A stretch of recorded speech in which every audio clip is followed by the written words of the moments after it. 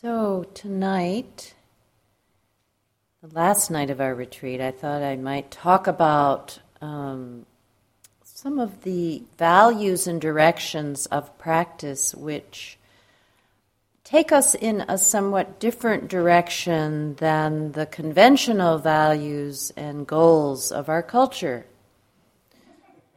The Dharma has come to the West, and it's finding a home here, and in its working its way into the minds and hearts of many of us, it's causing a lot of questioning of conventional ways of seeing and being in the world. It's also offering us a potential that perhaps we hadn't recognized before, the potential to awaken. You know, if you went down to the local gas station in Barrie or Petersham and you drove up in your car and you asked the person there, you said, could you direct me to the local saint? You'd probably get a few looks, you know. They'd probably look at you somewhat startled. It's not a question that we ask here, but in India, you could wander into any small village or town and ask that question, could you direct me to the local saint? They would be thrilled to take you to the local saint, because the local saint is as much a part of the culture and as much a hero or heroine of the culture as our superstars are here in America, our football heroes or our basketball stars. The archetype of awakening as a revered path in life is not so present in our culture, but is highly present and visible in many parts of Asia, many parts of India, Burma, Thailand, Sri Lanka, Nepal. This is seen as a valid path to walk, to inquire deeply, to look into spiritual matters as a way of life. Sogyal Rinpoche, who was a Tibetan teacher, wrote this. He said, in this culture there is no general information about the nature of mind. It is hardly ever written about by writers or intellectuals. Modern philosophers do not speak of it directly. The majority of scientists deny it could possibly be there at all. It plays no part in popular culture. No one sings about it. No one talks about it in plays. And it's not on TV. We are educated to believe that nothing is real beyond what we can perceive with our ordinary senses. We do sometimes have glimpses in our personal experience, but our culture gives us no context or encouragement for understanding them or nurturing them. So we tend to ignore such openings. This is perhaps the darkest and most disturbing aspect of modern civilization, its ignorance and repression of who we really are.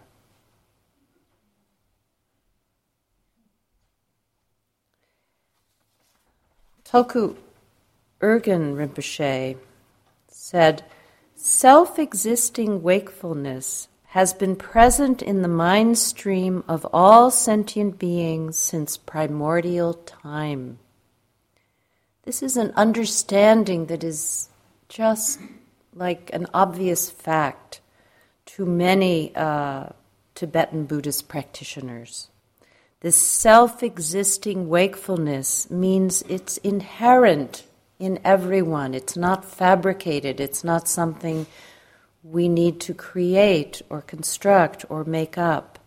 It is inherent in our nature as human beings, this potential to awaken. It is our birthright.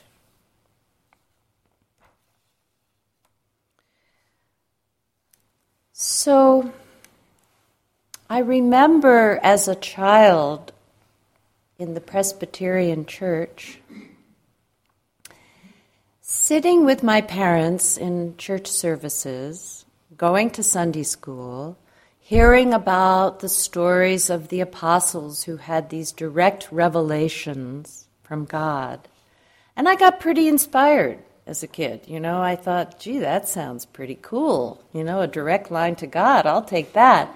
So I remember sitting in church and really just, opening myself and praying really sincerely that God speak to me. I was ready. Well, nothing ever happened. So I began to question whether this, was kind of a made-up deal or not. Nobody could really answer my questions to my satisfaction. So I kind of lost interest. But then in the 10th grade, I was sent by my parents to a music and arts camp in New Hampshire. And at the camp that summer, they were doing a production of St. Joan. And by some karmic circumstances, I got cast as St. Joan.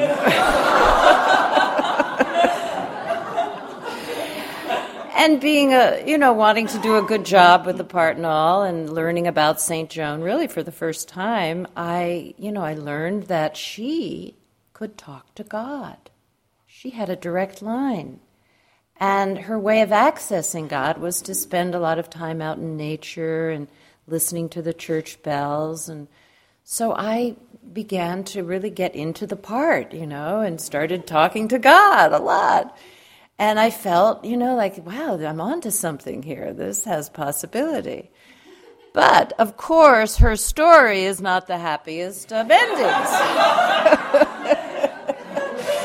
So evidently, I kind of got the message that maybe it was dangerous to try to talk to God, and that maybe my search for God better go underground.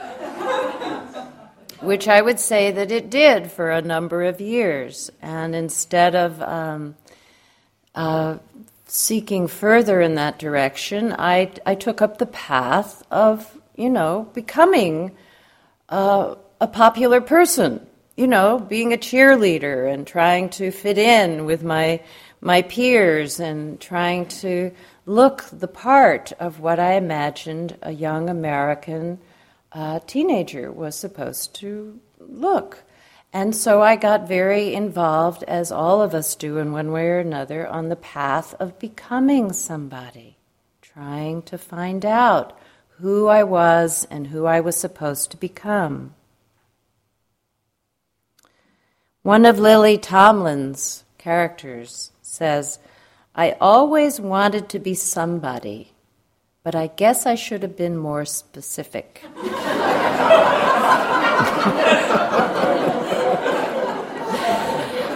And I would say that's kind of my journey as well. You know how it is in our culture that we are given so many suggestions by advertising, by the media, of who it is we are supposed to be. All in the name, of course, of selling us products to increase our beauty and our attractiveness and to make us appear more interesting and all that. But these images of somebodyness are just so pervasive in our culture, and we get, kind of interested in reading about the lives of these wealthy people who have these, dramatic adventures in their lives and their ups and downs. And the soap opera, it's pretty much the soap opera, but they influence our impression of perhaps, a possibility of what our life is supposed to be about. And we get very mesmerized by these stories and appearances. One day I was sitting at my computer, and the screensaver at that time was one that just gave up quotes. These quotes would appear from all over on the screen. And one day a quote appeared from Mark Twain, which said, "Clothes make the person. Naked people have little or no influence on society."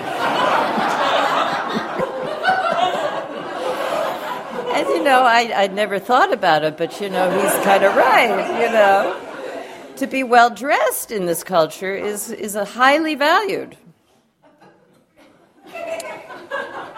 Whereas in India, I must admit, it's quite a different story. Some of the highly valued saints are people who wander around in, diapers and loincloths. They're very simply dressed.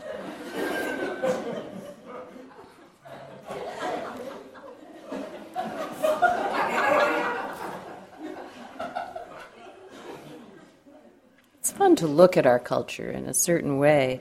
The point I'm trying to make is that how absent this archetype, you could say, of awakening is in our media, in our culture. It's just nowhere to be found. Ramakrishna, the Indian saint, said, "People weep rivers of tears because they don't have a child or can't get money. But who sheds even one teardrop because they have not seen God?" Seeing God in this way of speaking is analogous to the journey of awakening, to realizing who and what we are. By coming on retreat, we are beginning to open ourselves to this universal human potential to awaken. This capacity which we all have to live in accord with the understanding which comes from being awake. To live a story not of improving or perfecting or a fictitious self, but rather a story of awakening and becoming free. It is a kind of turning away from the conventional goals and values of worldly life. And the Buddha himself went on this journey. This happened to him. As a young prince, he had everything that worldly life could offer. Success, love, family, wealth, education, comfort and pleasure, all of these were his, easily. And yet, instead, he was drawn to find a deeper truth. He was drawn by this potential he sensed inside of himself to radically question everything he had previously held to be his goal and purpose. I find that just amazing in a way. So he left the palace, he left his family, he left his home and his comfort, and sought out spiritual teachers and teachings, and he practiced very ardently for a number of years and had quite a bit of success in the teachings that he was taught. He achieved the goals of many of the teachers that he studied with. He found a way of living a simple and harmonious life.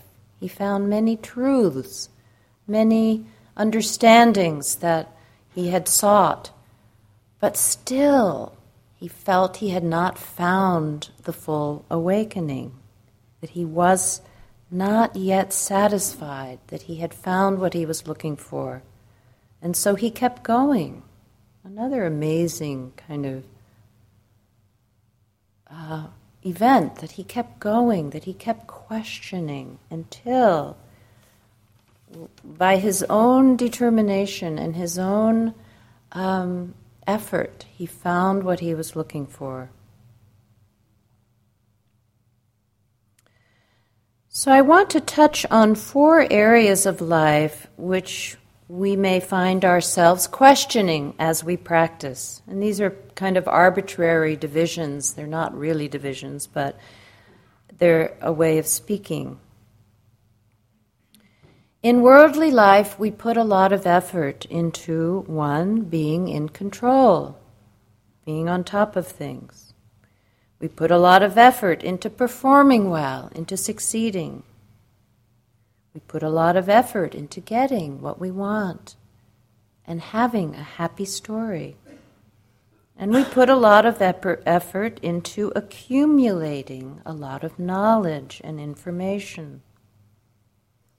A life dedicated to awakening really, whether we want it to or not, begins to question these directions, these goals. Often in worldly life, our well-being is dependent on our ability to be in control, to be in charge, to have it all together in the way that we want. And we can see how meditation really challenges this. It doesn't take more than 10 minutes of trying to focus on a simple thing like your breath to expose the fact that we are not in control in the way that we imagine. Isn't this true? You sit down for a little peace, a little breath, and whammo, you're back in the second grade arguing with somebody on the playground. We are not in control in the way that we imagine. Meditation also teaches us that this is actually okay. That the need to be in control in the way that we imagine is often based in anxiety and fear, and it can be a tremendous burden to operate from this.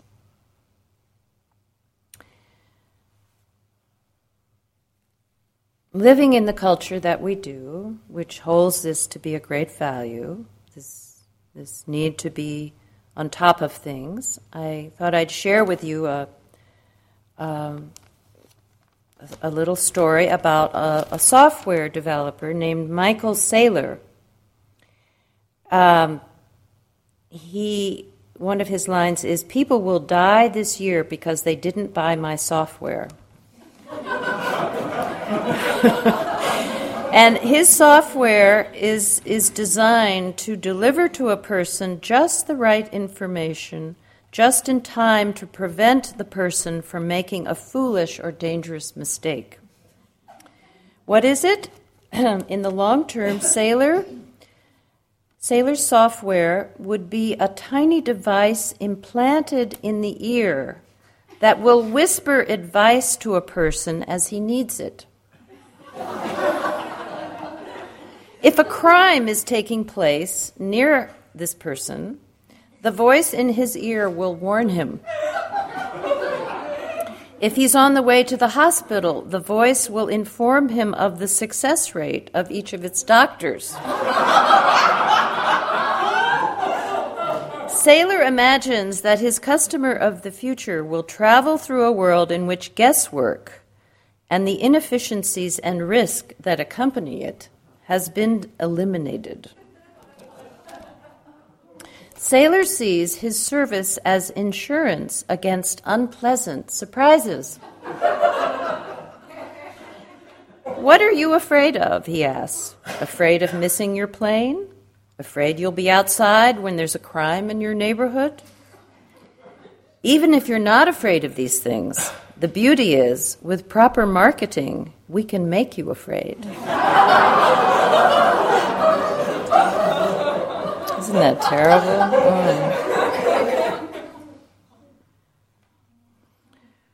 So that's taken, of course, to the extreme, to the very extreme.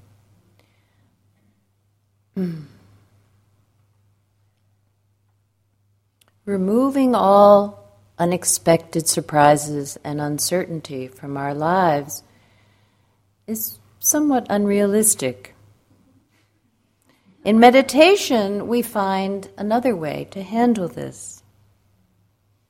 And we actually begin to sense that there is another sense of what we need in order to be safe, in order to feel secure. The musician John Cage wrote a poem called Silence. He said in this, if you let it, it supports itself. You don't have to.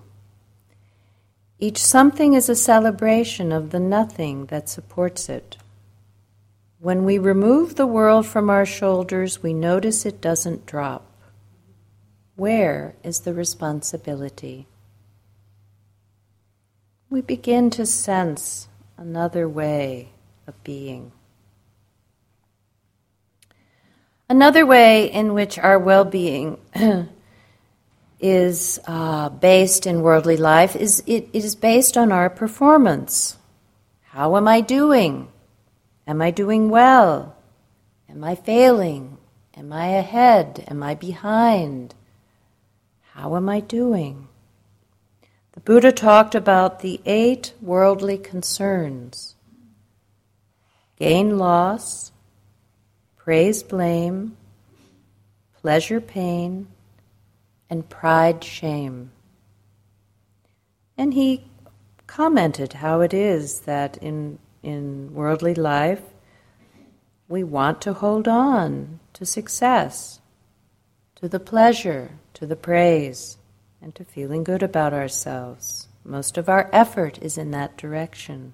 That is the focus of most people's lives. And there's nothing wrong with it, but to be on a path of awakening is to focus instead on seeing and understanding the whole cycle, and to cease to define ourselves by the traditional definitions of failure or success.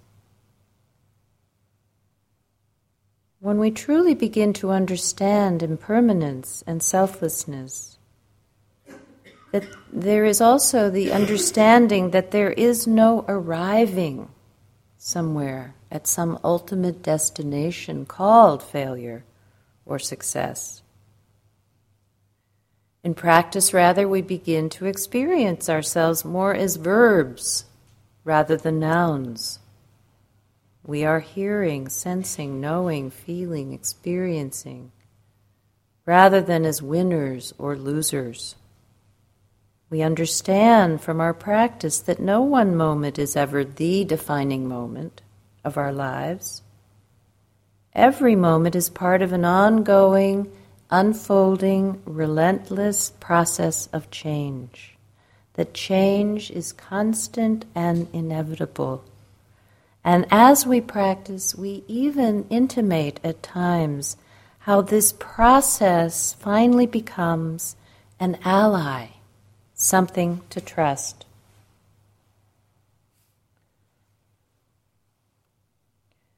Sheng Yen tells us some advice from long ago. Think of your practice as a fine silvery stream. Follow the stream. Have faith in its course. It will go its own way, meandering here, trickling there. It will find the grooves, the cracks, the crevices. Just follow it. Never let it out of your sight. It will take you. What a different way of living our lives.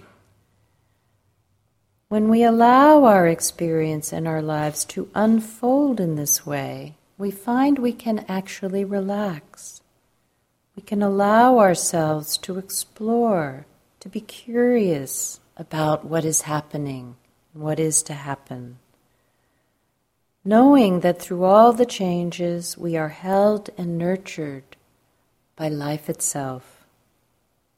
We are connected in a mysterious way to a much larger unfolding, and we are given what we need moment to moment. We can trust the changing river of our life.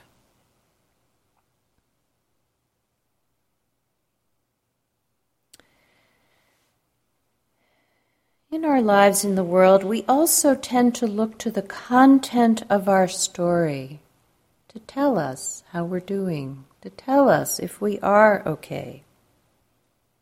And of course, we all want to be in a story where we are successful, where we're loved or secure, self-determining, healthy. We don't want to be in a story where we are homeless or ill, alone, betrayed, disliked. And if we don't get what we want in life in this way, we feel often that we have failed. In practice, we come to see how tied our sense of self has become to all of this changing circumstances. We see that we have tended to look to the changing circumstances of our lives for our happiness, for our self-definition.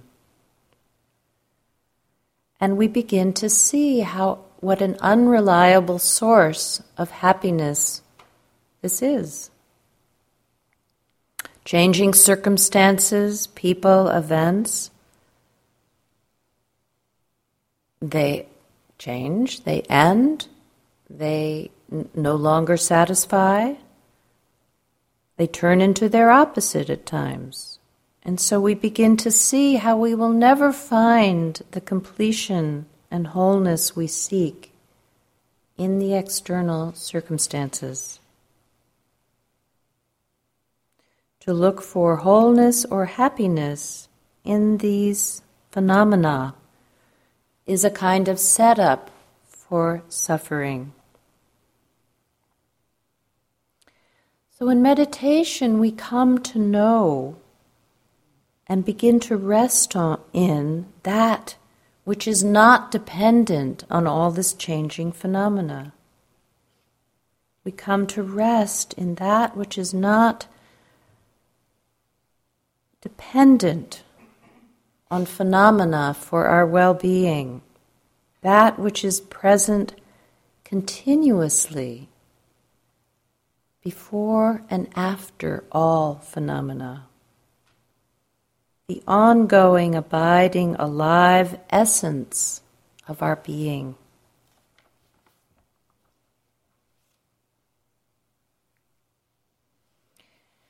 We discover this in meditation.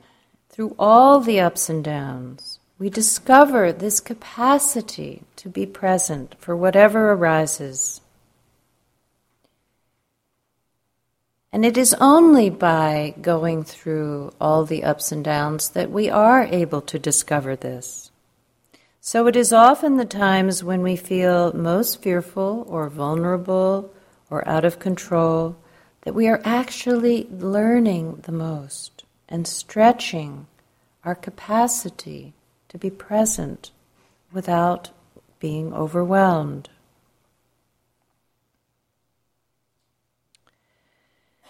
What helps, again, is remembering impermanence, which makes all of our ups and downs workable. Remembering that all that comes are only visitors or teachers, momentary appearances here to help us open and to learn. This understanding can help us to relax in the midst of difficulty. To relax in the midst of difficulty. What a different concept that is from the usual one. And discovering that in that relaxation of mind and body and heart, there is space, there is gentleness, there is kindness, there is ease, there is clarity.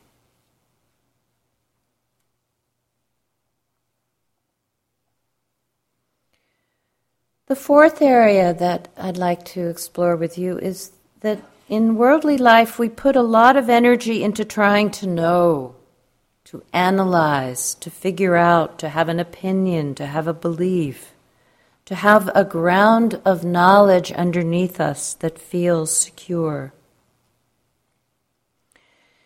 In meditation, I think those of you who are new by now can see we are not looking for a doctrine to believe in here. but rather a way of seeing and a way of being which empowers us to be more confident in our ability to know based on our direct experience, to see clearly for ourselves, and to let that inform how we live. The Buddha's invitation was, come see for yourself.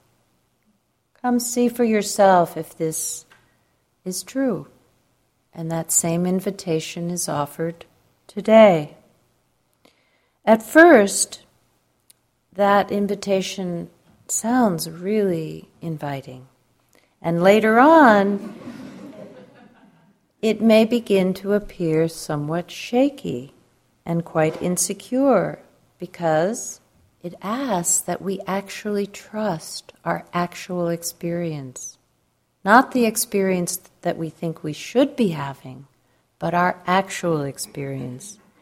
And that doesn't always feel like enough or like what we need. And our actual experience is sometimes, I don't know. I don't know what is happening. I haven't a clue. Because meditation reveals things to us in a way that we're not used to. Usually we are used to finding answers in the mind.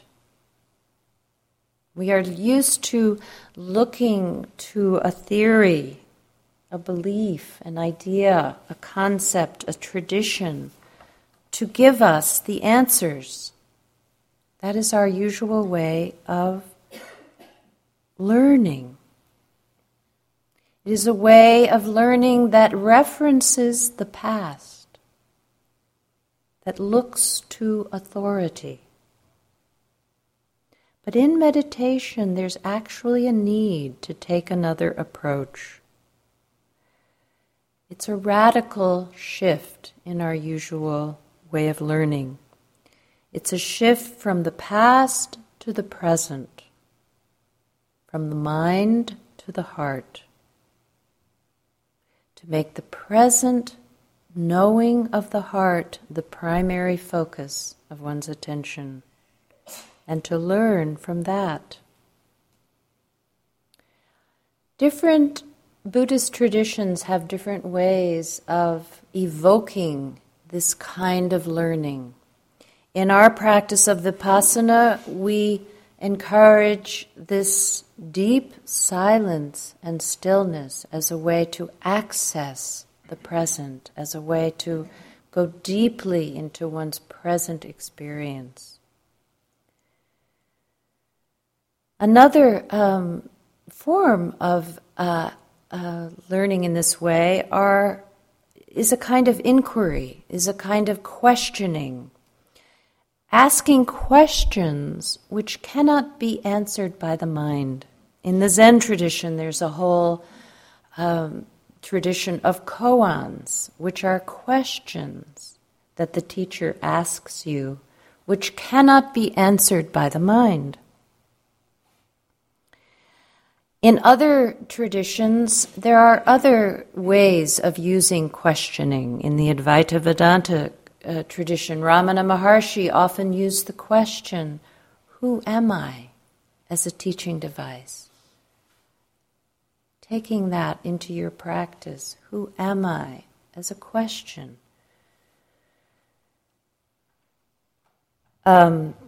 There's a little story that's somewhat humorous about the meeting of two traditions.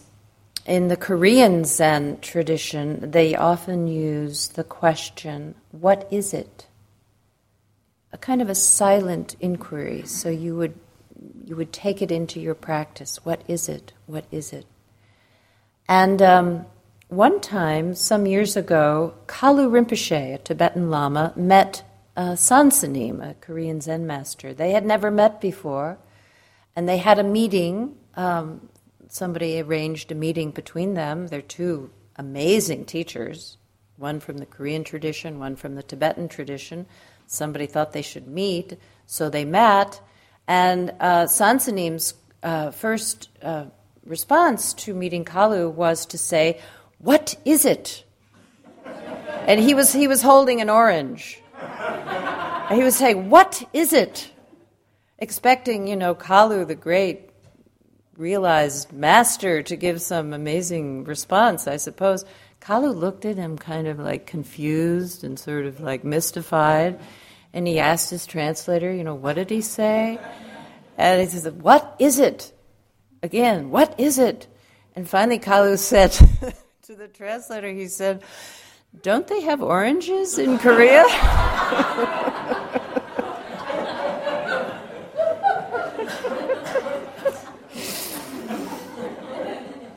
There was a time in my practice, it was actually very early on, I did a Zen retreat with Sasaki Roshi, and had no idea what I was getting into. It was kind of a whim, to go on this Zen retreat. A friend said, "Oh, let's do it." And I said, "Oh, sure, why not?"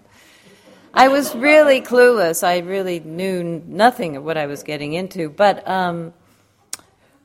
I remember this question that I was asked, that I met with Sasaki Roshi 4 times a day. The first meeting was at 3:30 in the morning, and then, 3 more times during the day. I got to run into his room and sit down, and he said to me in his Japanese accent way, he said, "What is your Buddha nature when you hear the sound of a bird?" And being really clueless, I think my first response was something like, "I beg your pardon." It's just like... So he rings the bell and out you go.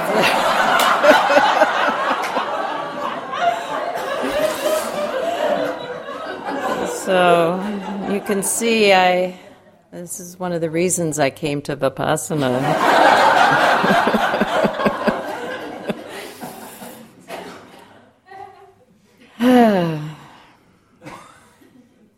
But in later years of, after some 20 years of practice, I've really come around now to value this use of the question. And I feel that in many of our lives, we bump into our own koans. Our lives themselves begin to ask us questions. And I see a great value in allowing these questions to come into our practice, allowing questioning to come into our inquiry in our spiritual lives. And I see also that those who seem to go very far in practice are those who are willing to question, who are willing to question everything and trust what comes. There's a kind of diligence in questioning. There's a kind of Manjusri with the sword of wisdom, just that determination to cut through to the truth that comes with this sort of this intensity of questioning. One of my teachers said that the spark that leads to awakening is the courage to question everything. Nothing should be out of bounds. If we're not willing to look at everything, if something is out of bounds, then in that area we are asleep. The hidden secret of awakening is the willingness to question. Now, often, I think we get discouraged with our questioning because we don't know how to handle what comes. For example, we ask the question, if you are to ask the question, who am I? And you say that to yourself, often what comes is the truth of what comes is, I don't know. That may be the very first response to that question, but we don't trust it. We think we need another answer. We look to the mind. We look somewhere clever. We look somewhere to find a better answer instead of staying with our actual experience, which is, I don't know. I don't know. What if we were to stay with I don't know? To whatever question we may be asking ourselves that is important to us, and yet we don't know. In the actual living, immediate experience of I don't know, what is present? What is present? We're very alive in that not knowing. It's not I give up, I'm hopeless, I'm a failure, I don't know, but there is a real aliveness in that. We are somewhat awake in that aliveness. So this not knowing actually has something in it of value. And I think that meditation increases our tolerance, if you will, for not knowing, increases our willingness to open and question everything, to make ourselves available to not knowing, to be willing to explore not knowing. I know a woman in California who had an awakening and realized that all her old beliefs about life and who she was were no longer true. And so she did a review of all of her old beliefs to see if she could find one that was true. And she couldn't find one. So now the core of her teaching, when she works with other people on their assumptions and beliefs and ideas about life, is to simply ask the question, is it true? Is it true? It's a very simple, yet quite powerful question if we're able to take it in and sit with it, to breathe with it, to not know the immediate answer, to let it do its work in us, on us.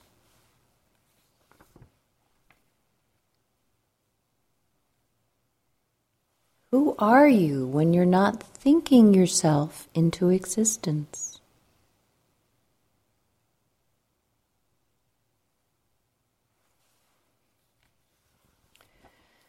So these are some of the ways in which to live a life of awakening shifts our focus, shifts our priorities.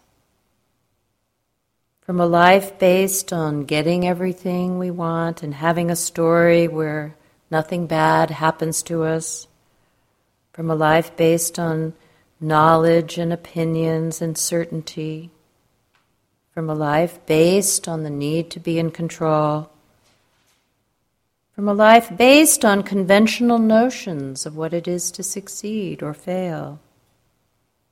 We are shifting our attention to a life based instead on our innate capacity to be awake, to be present, to open our hearts, to see clearly, to know things as they are, free of our stories and ideas about them.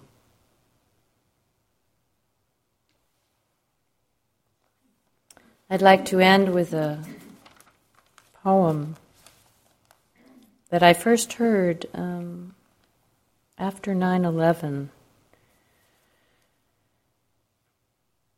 A poem by Rashani. There is a brokenness out of which comes the unbroken, a shatteredness out of which blooms the unshatterable.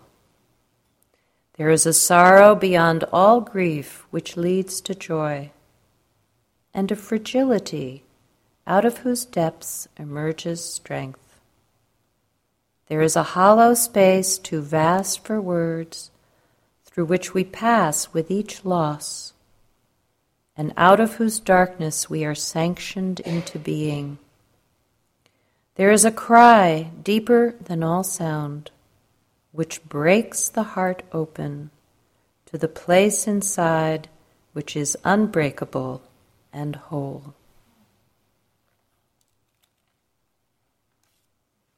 So let's sit together for a moment.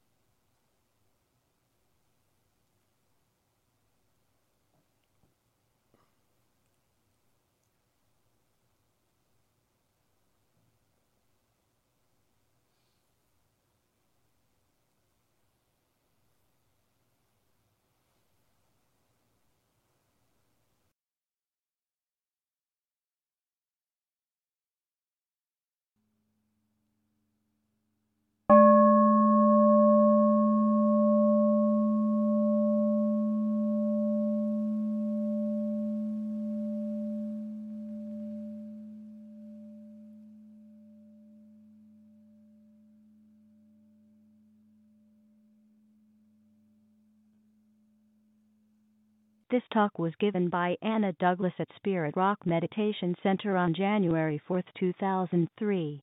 It is an offering of the Dharma Seed Audio. Thank you for listening. To learn how you can support the teachers and Dharma Seed, please visit dharmaseed.org/donate.